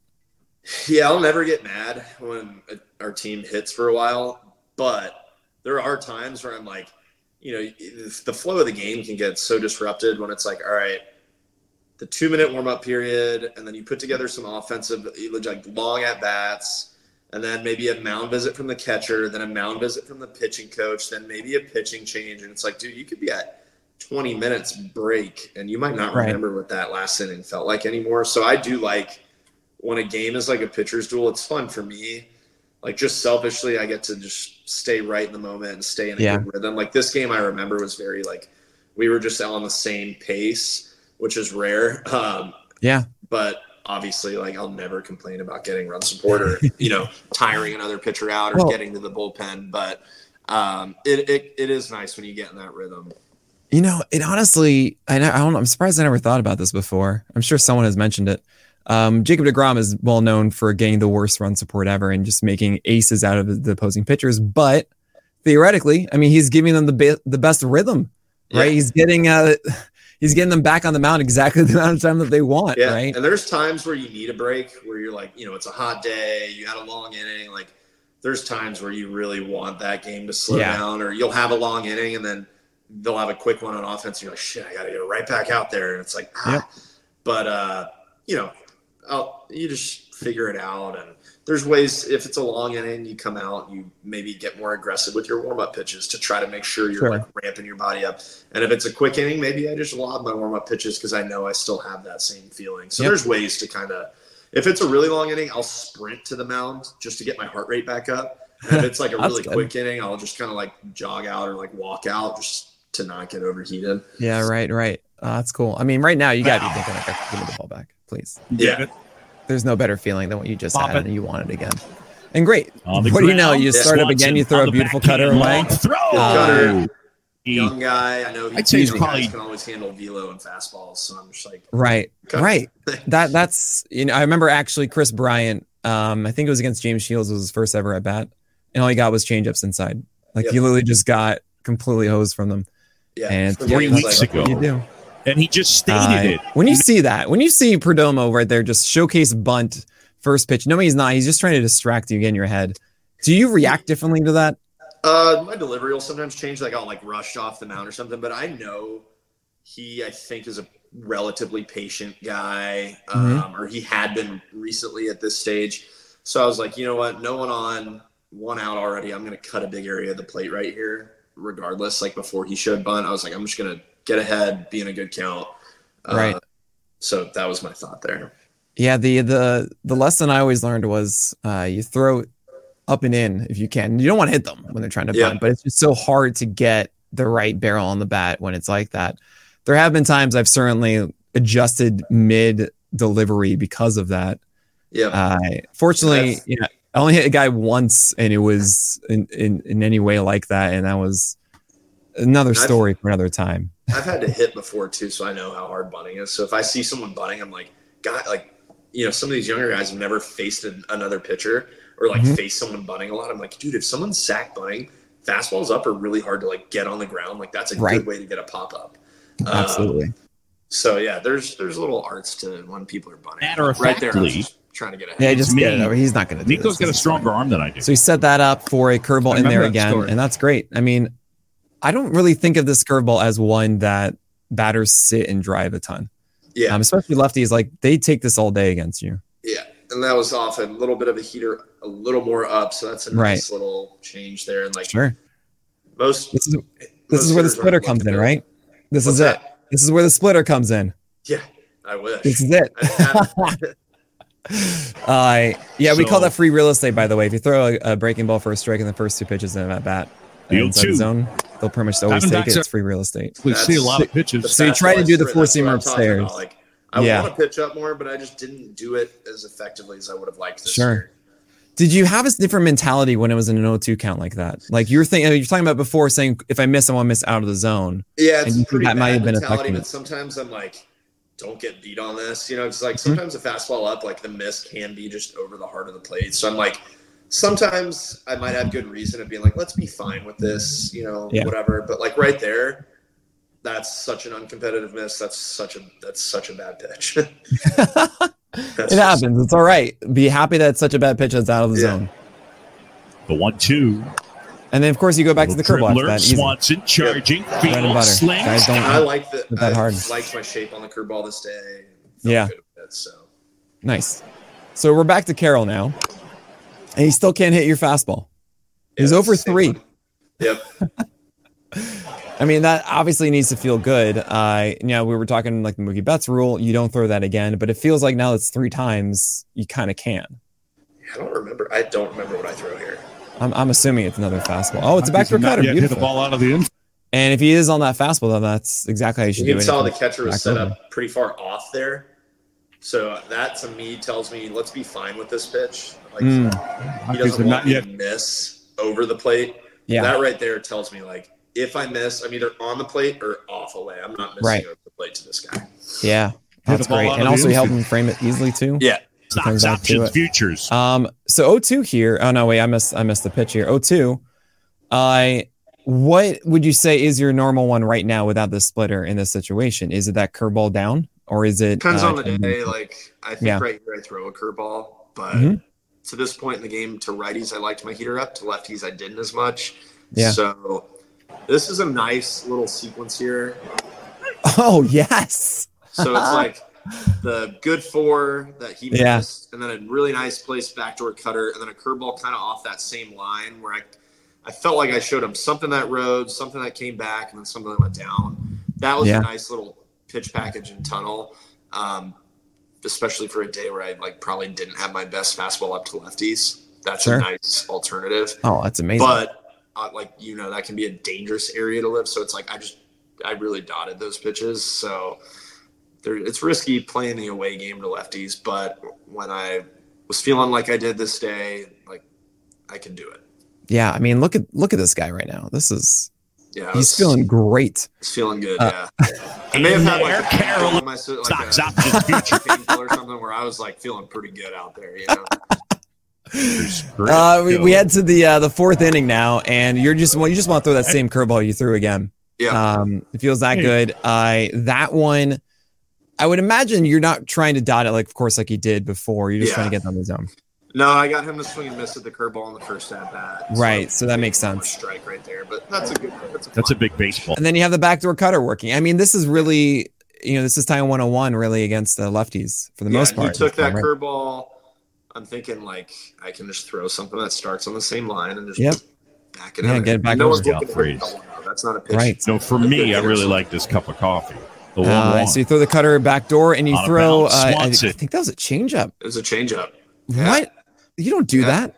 I don't know why I threw it. I don't remember if it was in the scouting report or what, but I think you wanted something to go out of the zone. That's why. Yeah. You wanted you noticed you obviously were thinking, cool, he's thinking off the plate back over. So I need something that looks like a mistake of that and comes off, and you executed it. No, for me, I really like this cup of exactly coffee. What you want. It's a 1-1 pitch, starts over the plate, ends off of it. Swanson. Good positioning, good throws to first. That's good baseball. That's one out. Yeah. It's like John Madden. That's awesome. I love it. Strikeout. So great. You have Pham again. You're no fastballs, right? Absolutely not. You've got that cutter working beautifully. I mean, that's a good catch right there, but that was a good cutter. And then again, this cutter shape right here, we call it a cutter, but this really is looking more similar to my old slider. Right. And it's a pitch that I'm just comfortable in commanding, and I have the right delivery cue. Do you still have that now, do you think?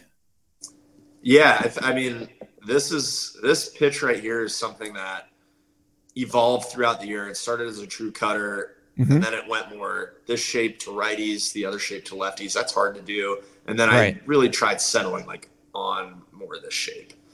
And if this is the shape, then I mean, I was just talking before, lefties to righties, the gyro slider is the way to go. Yeah. Is this something that you've considered going down and into lefties on?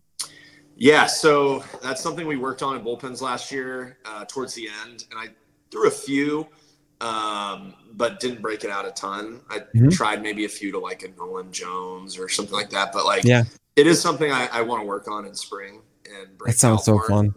But yeah, it's not something I did much last year. Yeah.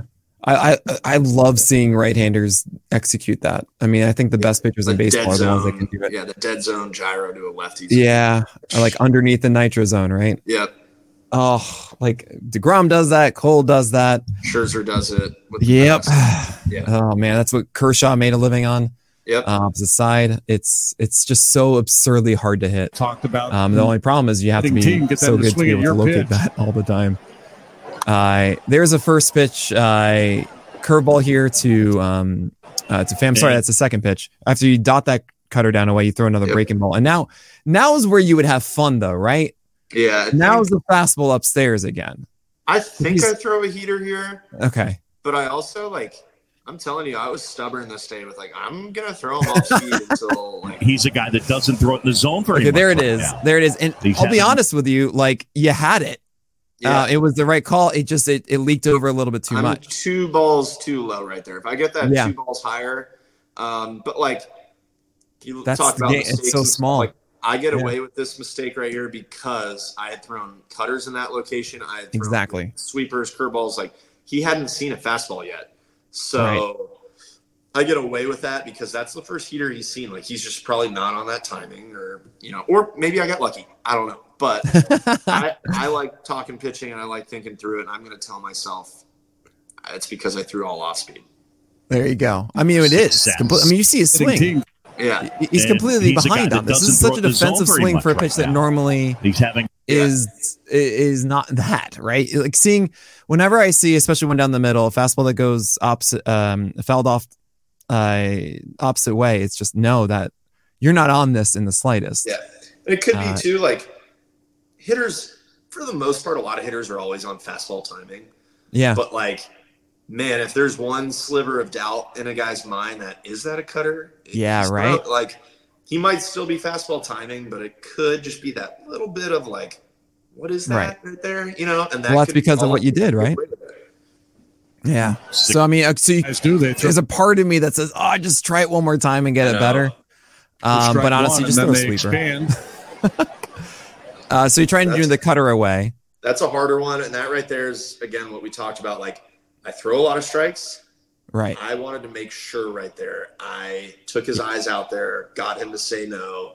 And it looks not like a great pitch. Like a good hitter like Tommy's not going to swing at that. But it still serves a purpose. So yeah, absolutely. And I mean, what you could even do is then you start a sweeper earlier. And that's clearly not that far away, but then ends the same spot, right? I think I throw a sweeper. Comment to him after the game about being off. Honestly, I'd be upset if he didn't. What are you talking about? Even that is just another indication. Like, that is a massive mistake pitch. Yeah, that's a bad one. If he's sitting on this is not going foul. Yeah. But he's not. This is more information. I got lucky. Yeah, this is just okay. You just whenever I do this, I'm like, give me the ball back. Let me do it right, please. Yeah. I just want that to be erased from the record. But no, honestly, it is a great showcase of just kind of everything else that you were doing that you're able to get away with that, right? Yep. That's another pretty good little cutter, but a good take. That's just good. What are you going to do? Right 15 extra bases. Please, sweeper. 2-2. Curve. Is it the curve, though? That looked like it had a lot more hump to it. Yeah, that was a curveball. Okay. It's pretty good. Just throwing all the spin at him. Like, I mean, so it's 3-2 now, and you're comfortable throwing off speed in 3-2 counts. So it's going to be a cutter. And this one, I'm like, let's just Taillon. First try. I'm thinking like ground ball. In there, got him. Yeah, that's good though. Yeah. Because I mean, he hadn't seen a cutter in the zone yet. Yeah, not down there, like not right. So that one right there, I'm literally thinking it's ground ball to short. Yeah.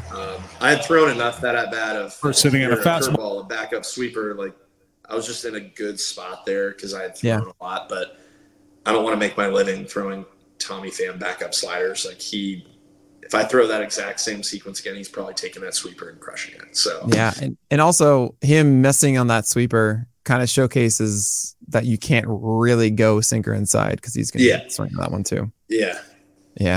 Well, I totally get that. All right, so now you have Christian Walker up. You throw a beautiful cutter. Oh, please tell me that's fair. Yeah, it is fair.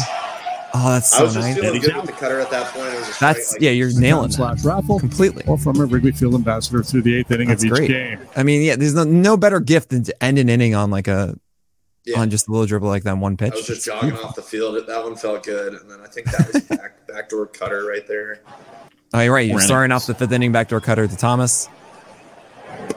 Another changeup, and this is a good situation to try it out too, right? Yeah. So right there, I'm thinking, I know it's my worst pitch. Like, I don't want to get beat on it, and so I'm just taking a shot there. Maybe a swing and miss, maybe a ground ball, but I'm not going to miss over the plate. Right. And one thing I do want to note is that, especially to right-handers, you've thrown maybe one or two inside the zone. Yeah. The entire time. I'm a huge fan of that. Because as a surprise pitch, you got Moreno on it. Yep. You almost got Pham on it. Yep. And everything else working. I mean, you had the cutter that day, of course, but the cutter's always going to be there. It's great. One after that changeup, you can probably follow up with the fastball and say you go with the curveball. And Thomas failed at the curveball before. Kind of back to the first at bat, and that one was better than some of the ones I threw the first at bat. Sure, taking another shot on a curveball. Yeah, right. And it works easy now. Baseball's easy, no problem. There's the sinker. You're trying to do a backdoor. Is that right? I think that was a 4-seam. That was just like let's get ahead. I don't ever want to throw a fastball 0-0 there necessarily, but I also try to cut bigger areas of the plate early. So that one sprayed a little bit. I would have been happy if that was maybe 2 balls more over away, but sure, just get ahead, ahead heater. And just as I mentioned, no fastballs over the plate. You do one, when it works out, it's good. Too, so I know guys are going to be maybe a little more patient, like trying to get my pitch count up type thing. So that's a great call. Probably cut her back here. It's got to be. I mean, that's just been your bread and butter here. This would be a typical situation for the sinker to come inside. Just because you have the cutter away that you've showcased and maybe leaned away early in the count, possible quick out. I agree, but I think this day we were just like, get off of that. Yeah, like cutter, sweeper, force. I mean, it was working. Absolutely. But on a normal day, this is a really good sinker count. I mean, you're killing it with those cutters down and away. I mean, it's fantastic. You see a whiff on that sweeper, and you throw another one. They're all in the lineup here today. Yeah, easy. Check swing, and he struck him out. That was an aggressive, and like that is on the harder end for my sweeper. Yeah. That was like a more aggressive, good one. Yeah, absolutely. And again, when you're releasing that, especially after the other one that was more over the plate, is there an adjustment that you're making as you deliver the next one? Literally in my head, just like step on this, be more aggressive. When the sweeper's really good, I almost feel like I step. And it doesn't look any different, but I almost feel in my head like I step a little across my body and I put myself in a position to like really leverage around the ball versus being like more linear and behind it. I'm like almost thinking like cross body to. So that makes it makes all the sense. That mentality is just that little adjustment of your hand on release can be everything. So. Yep. You might not be able to see it, but it's there. 7 strikeouts this season. And there's a fastball away that is bounced, and he got it. A nice easy inning. That's so interesting. It's like you beat him on the 4-seamer in the previous at bat, and sometimes you can play with that where they're so hyper aware of it. Some guys are just like, "Oh no, all I care about is this fastball, the next one," and this is not a strike to Moreno. Taillon with 7 strikeouts this season, and he gets himself out in it. It's interesting to see it's bounced, honestly. I'm also just thinking there, like, I remember being kind of like surprised he swung. Just you have a catcher, a good defensive catcher who really knows the game, and I'm thinking right there, like maybe I'm looking at a really quick inning with the first pitch out right there. Right. It's like a 10-pitch inning again, and I'm just thinking kind of like, that pitch wasn't a strike. I wanted it to be a strike because I thought he was probably taking just to like give his guy a little more time to try to get my pitch count up. But also on the flip side, he could have been thinking the exact same thing and said, he's going to groove a fastball here. I'm going to be aggressive and try to make a difference. And he just put it on the ground. Oh, man. Out to short. Exactly right. Yeah, that's the extra level of it. To the ballpark. And once again, you're feeling good as you walk off the mound. First offering to Lawler. You haven't allowed a hit yet. Right, yeah. No hits. This was a good cutter right here. Same pitch he grounded out on the first at-bat. Just younger guy, I'm telling myself, like, you didn't get me on the first one. I'm going to make you kind of show me you can get to it. I don't know. Of course, first pitch cutter, absolutely. That's just been your bread and butter completely. And Furtry's saying don't jinx him, Nick, because that had to have been going through your head after 5. I honestly don't remember. This one was weird because I walked Carroll to lead off the game. So it's not like I was in the windup the whole day. Like I went to the stretch right away. So I honestly don't think I was really thinking about it, to be honest. Sure. And he got a chance to check. So these are guys. You too. And we have that person, of course, Cubs Live here. But listen, then you have one of the rare mistakes where it just didn't work out of your hand. That was, I believe, the sweeper. Yeah. So every so often it does happen like that. And do you feel it again coming out too far as you try and wrap it? That one was honestly like so bad that I wouldn't even chalk that up to like a small miss. That's just like something weird happened. Yeah. My timing was off. Like that's not that's when you see a miss that big. Like when it's a little baby miss, I can like think in my head, let's walk back the hand here. Let's think about like the connection of my arm. That right there is just such a spray. It's like, just move on. Yeah, that's the weird dot that you'll see sometimes on the strike zone plots. All right, so after that one, I love Cutter coming back. Of course, that's just your bread and butter this day, and I hope that you go back to the in the World Series. You can still do it, and you do. MVP award. That's a good shape to it. Make him say no, like we talked about. Like I'm thinking right there, I've landed some stuff away. Maybe he's going to think this is a cutter that's going to be tighter and land on the plate, right? And I'm going to sweep it. good job by him taking a good pitch. Like that's just good baseball right there. And do you feel good long walk that you should go back to it here in 2-2 after he took that one, or are you thinking no, I think I throw a heater right here. Yeah, 2-2 to Lawler. See, that's the upstairs fastball. It's so good. That's the one we talked about. Like his target was away, but I was not trying to throw that away, middle away. Man. That's like I see the target away, and I'm just trying to like, drive it through the big area. Good long while. Right. So this is the glove right here is not even actually at the top of the zone. It's kind of away middle. Some of my misses, I feel like when I try to go up, I miss up, and it goes uncompetitive. So it's like that target. And if he set up and into a righty, I might like get a little tentative. So that I like that target, and that's me being super aggressive, like through a nice area. Yeah, that's great. I mean, I just saw what I dreamed of in 2021. Yeah, you know, I saw the perfect cutter down away, sweeper down away, and the amazing four seamer up. This is it. Yeah, these are things that hopefully we all take an off season to look back on and say, these are the targets I like. These are the sequences I like. When this is working, we can set up this with that. It's like me and Miguel Amaya now go into spring this year. And last year I was just getting to know his name and remember who he was. And now this year I get to go in and he knows like how I like to prepare for a game and what targets I like. Like those things really do matter. Absolutely. Oh man, I'm so excited for you. Okay. One out here in the sixth inning. You have Perdomo up again. Very passive. You're able to get some free real estate with a first pitch curveball. Easy stuff. In the sixth. Or is this the changeup again? No, this is another curveball. And that's actually, so this is opposite what we were talking about, where he actually has the glove on the ground this time. Yeah. And I think right here, it was like I landed one nicely, kind of middle. Let's just throw it off the same line and land it lower. So he's thinking like, don't show him, and I had shown him a curveball for a strike the first at bat. Maybe don't show him the same pitch in the same area, but we have real estate here. I'm getting ahead in counts. My pitch count's low. Let's take a shot below. I love that you're using real estate now. Thank you so much. And that's actually, I mean, that's not even a bad spot. Yeah. A lot of times the guy will be swinging over that one and be aggressive. It is Perdomo, as you mentioned, he is more passive.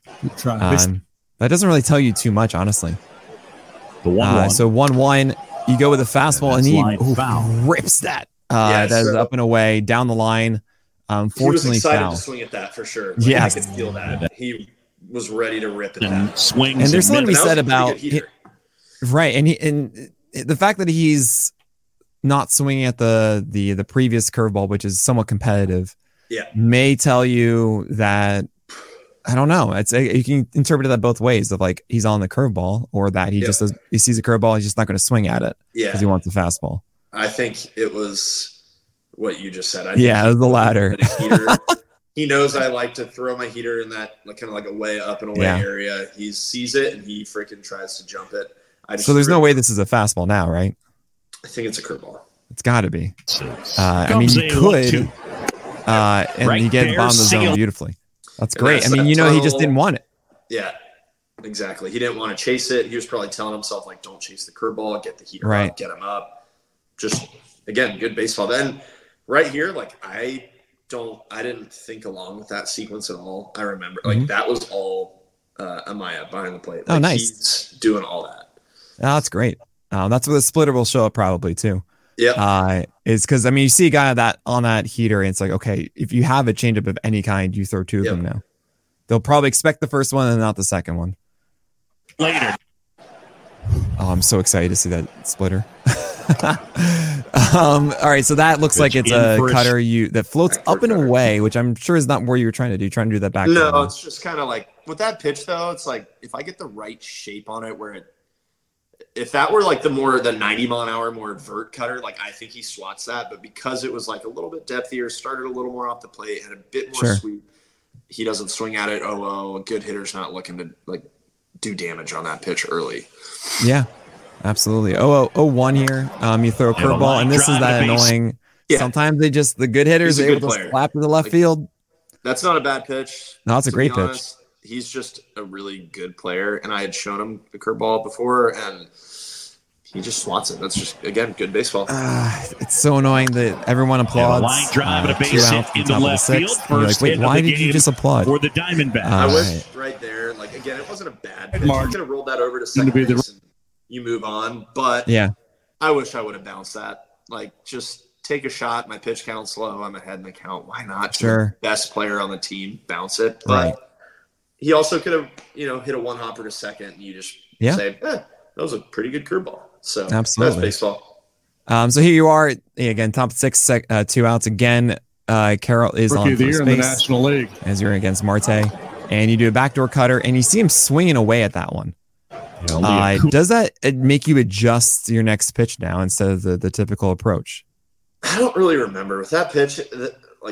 That pitch is interesting. I don't think Marte is like a super passive guy, so I wasn't shocked he was swinging. Mm-hmm. But for me, if I throw the right backdoor cutter, it's not going to lead to a ton of damage unless it's that more hoppy conversion. So right there, I'm kind of just like, whatever. You would more 30-60 season for Acuna. Well, Carroll is going and a second time. Trying to collect the throw. We actually got kind of close to getting him there. That's absurd, though. There is one gift of this, though. I think that was a pitch that Marte completely just did not swing on because he saw Carroll moving. Yep. Which is a little risky to do when it's 2 outs. It's easier to do if it's no outs or one or whatever. And if you make contact, it's fine. They're not going to go back to first. Yeah. And I was already ahead in the counts now. I'm way ahead. And that's Marte turned off on a fastball that was kind of hittable. Middle. I mean, it was away, but he could have pushed that maybe to left field. Yep. Being Carroll, who knows when he scores. So I'm actually surprised that Marte was just so passive on it. It's a bit of a gift, honestly. Quick. It ends up. And even though he's on third, in your head, you're just like, cool. All right. I have 4 pitches to get him chase once now. Yep. I don't think I use all 4. And this is, again, kind of like ideally going forward, I do throw more breaking balls to the chase next year. But like this particular day, I didn't get punished a bunch on it because I felt like my curveball was really sharp and had good shape and good bite. I'm giving it away. I throw a curveball and get him out. Center, I wish I did a better job this year of bouncing the curveball. Well, see, I like that call, which is a 4-seamer upstairs here. Absolutely do, because I would be thinking that Marte is so passive. On the last one, he is hating himself for not swinging at it. So if he gets another one, he would go after it. Surprised he took it, honestly. Yeah, that's like a ball right there, but that's more competitive than some of the fastballs I've seen. Like that right there probably took a little bit of effort on his part to be like, don't swing at that. Right.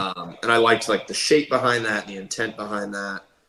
So one thing I do talk about a little is because this is an away one, it's kind of close to being too far away.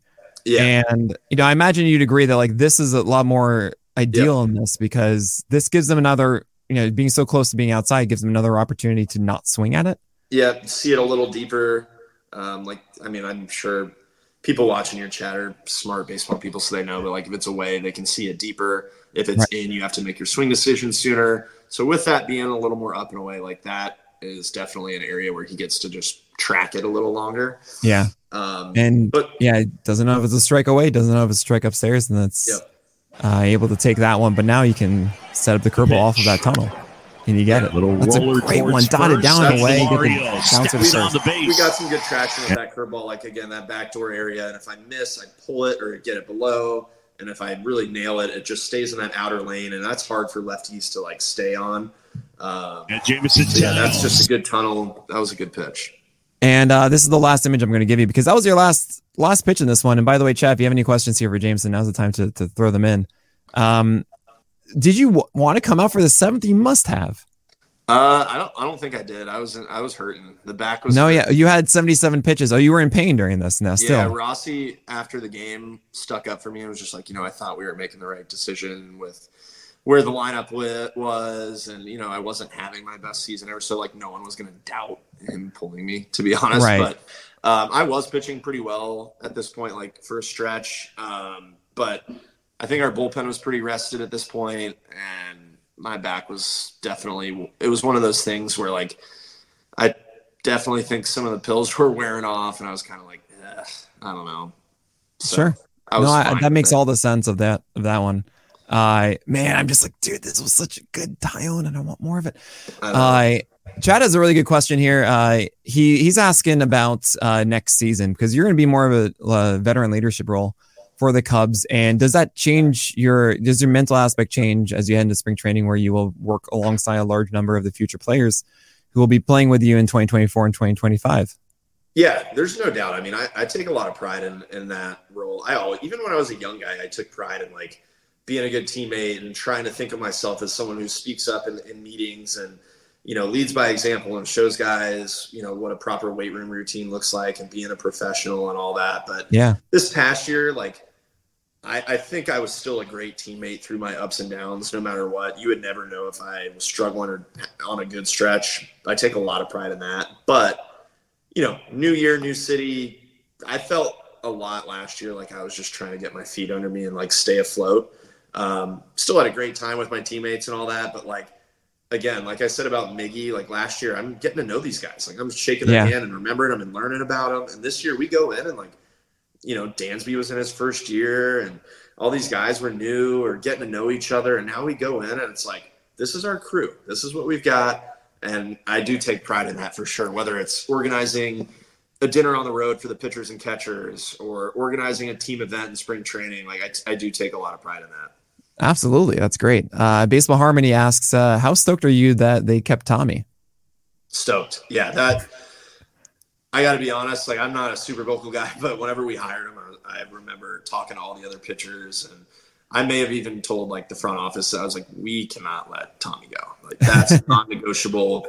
Tommy, I tell people this all the time. This goes for the Cubs too, but really it's like singing praises for Tommy. I had the toughest year of my career. Like I had a stretch where I was really struggling for a month, like from mid-May to mid-June. And I have never had more fun showing up to the field and working. So that right there, like Tommy, I've had stretches in my career where I would pitch well and I'd just show up the next day and everyone would, move on. And it's just like the most important thing is the game that day. It's not as much relationship based. Like this year, man, I was showing up after like a good or a bad game and like Tommy would put a smile on my face and he always had something for me. He was always like, hey, dude, I know you're not feeling good right now. I know you want the results, but I love the work we're doing. We're moving in the right direction. Yeah, that's great.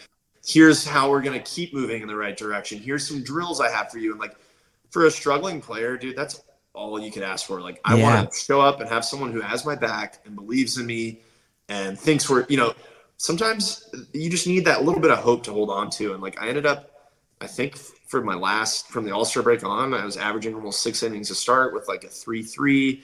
Like that to me really speaks to Tommy and the ability for him to make it interesting, to show up and work on things and keep getting better. He was like tirelessly working for me. That's fantastic. Was there one, maybe tweak or one piece of advice that you really learned from Tommy that you still hold on to? Yeah. I mean, I think Tommy, he's good at a lot of things. As a pitching coach, the thing that I think he's best at is the ability to like, just not have an ego. Like anything he can help you with, it's not all about himself. Like he's going to say, hey, Moskos wants to show you some ball flight stuff or some, plyo ball, weighted ball drills, or, hey, Danny Holtzen wants to sit down and show you some stuff on Ivy, like our database. He wants to show you some information. Like he's really good at just like making a very cohesive work environment. But I loved working with Tommy doing medicine ball drills off the mound. I think we found a few drills off the mound before games that like really turned my season around. Oh yeah. Oh wow. So, it's just helping with your core and just timing essentially. Yeah. So we would get out there together earlier, 5 minutes earlier than normal before a game. And we would do this on bullpen days too. And you would do one where I get to my leg lift. I'm in my locked in loaded position. If you can't see my full body right now, I'm like hinging, I'm sitting. Right. My leg's up, he throws me the ball, and I get it and go. And there's another one where, I'm in my leg lift, I bounce it off the ground, catch it, and then go, all while focusing. That's athleticism, lower body movement, but also like we were working a bit on my stride direction. So like I said about my setup out of the stretch, like a little bit of preset tension in my backside, not striding so open, striding more in line to a little bit closed. I thought that there like helped everything. That's fantastic. One more question here. And really can't thank you enough, Jameson, for taking so much time with us. This has just been a blast. This is the best. This is from Robbie Wool. He asks, some of the stuff that we've been talking about, of course, and what are you looking forward to carry over from the second half of this year into next year? Yeah, it's not just one thing for me. Like I really do think when my season turned around, it wasn't one thing. It was a lot of things, like the med ball drills with Tommy, the relationships with the catchers, the relationships with the strength coaches and trainers. Like, I'm at my best when I feel like I have a locked in routine and program, and like going into next year, even the little things, again, like knowing people's names, like knowing what time I like to do my meetings before a game for a day game and a night game, and Tommy knowing what drills I like to do and what cues I need, and Tommy knowing what my bullpen routine looks like and what I like to work on between starts. Like, I'm just looking forward to none of that being a secret anymore. Like, now we're all so on the same page, and I feel like we've been in the trenches and gone to battle together to where now, like, we know who I am when I'm at my best and when I'm thriving. And that to me is what I'm like super excited about. They've seen me now have some success and understand, like, that's what it looks like. This is who he is. So yeah, it's not one thing. It's like carrying over. I learned a lot this year, carrying over a lot. And trust me, I took notes on all of it. I wrote it all down, like, just so I won't forget. Fantastic. Yeah. Pablo Lopez had a notebook of every start that he was sharing with us, which was just made me so happy internally to know that exists. Yeah. And I one day hope to buy it at auction. I just got to Arizona. All my stuff's in boxes, but like and this was documented on like the Cubs marquee network, but I take notes now on my pre-day, like every day I have my journal. Every single day I do a pre and post work day. I do what my schedule is that day. I do what my intentions are that day, like what I want to get better at. Yeah. I do some affirmation stuff. Like, I write down every single day, like, I'm at my best when I prepare my best. And that motivates me to go do my video work and do my prep work. And, lock into that routine. And then after the day, what did I do well today? What can I get better at? Start, That's continue. Great. Like, what's my schedule tomorrow? Like, I write all that. I review every outing. It's a big piece of what I do. I think that's so awesome. And this is completely separate from your coffee journal, of course. Yeah. I don't have one of those. I did play with a guy who had a translator back in the day, who had a coffee notebook.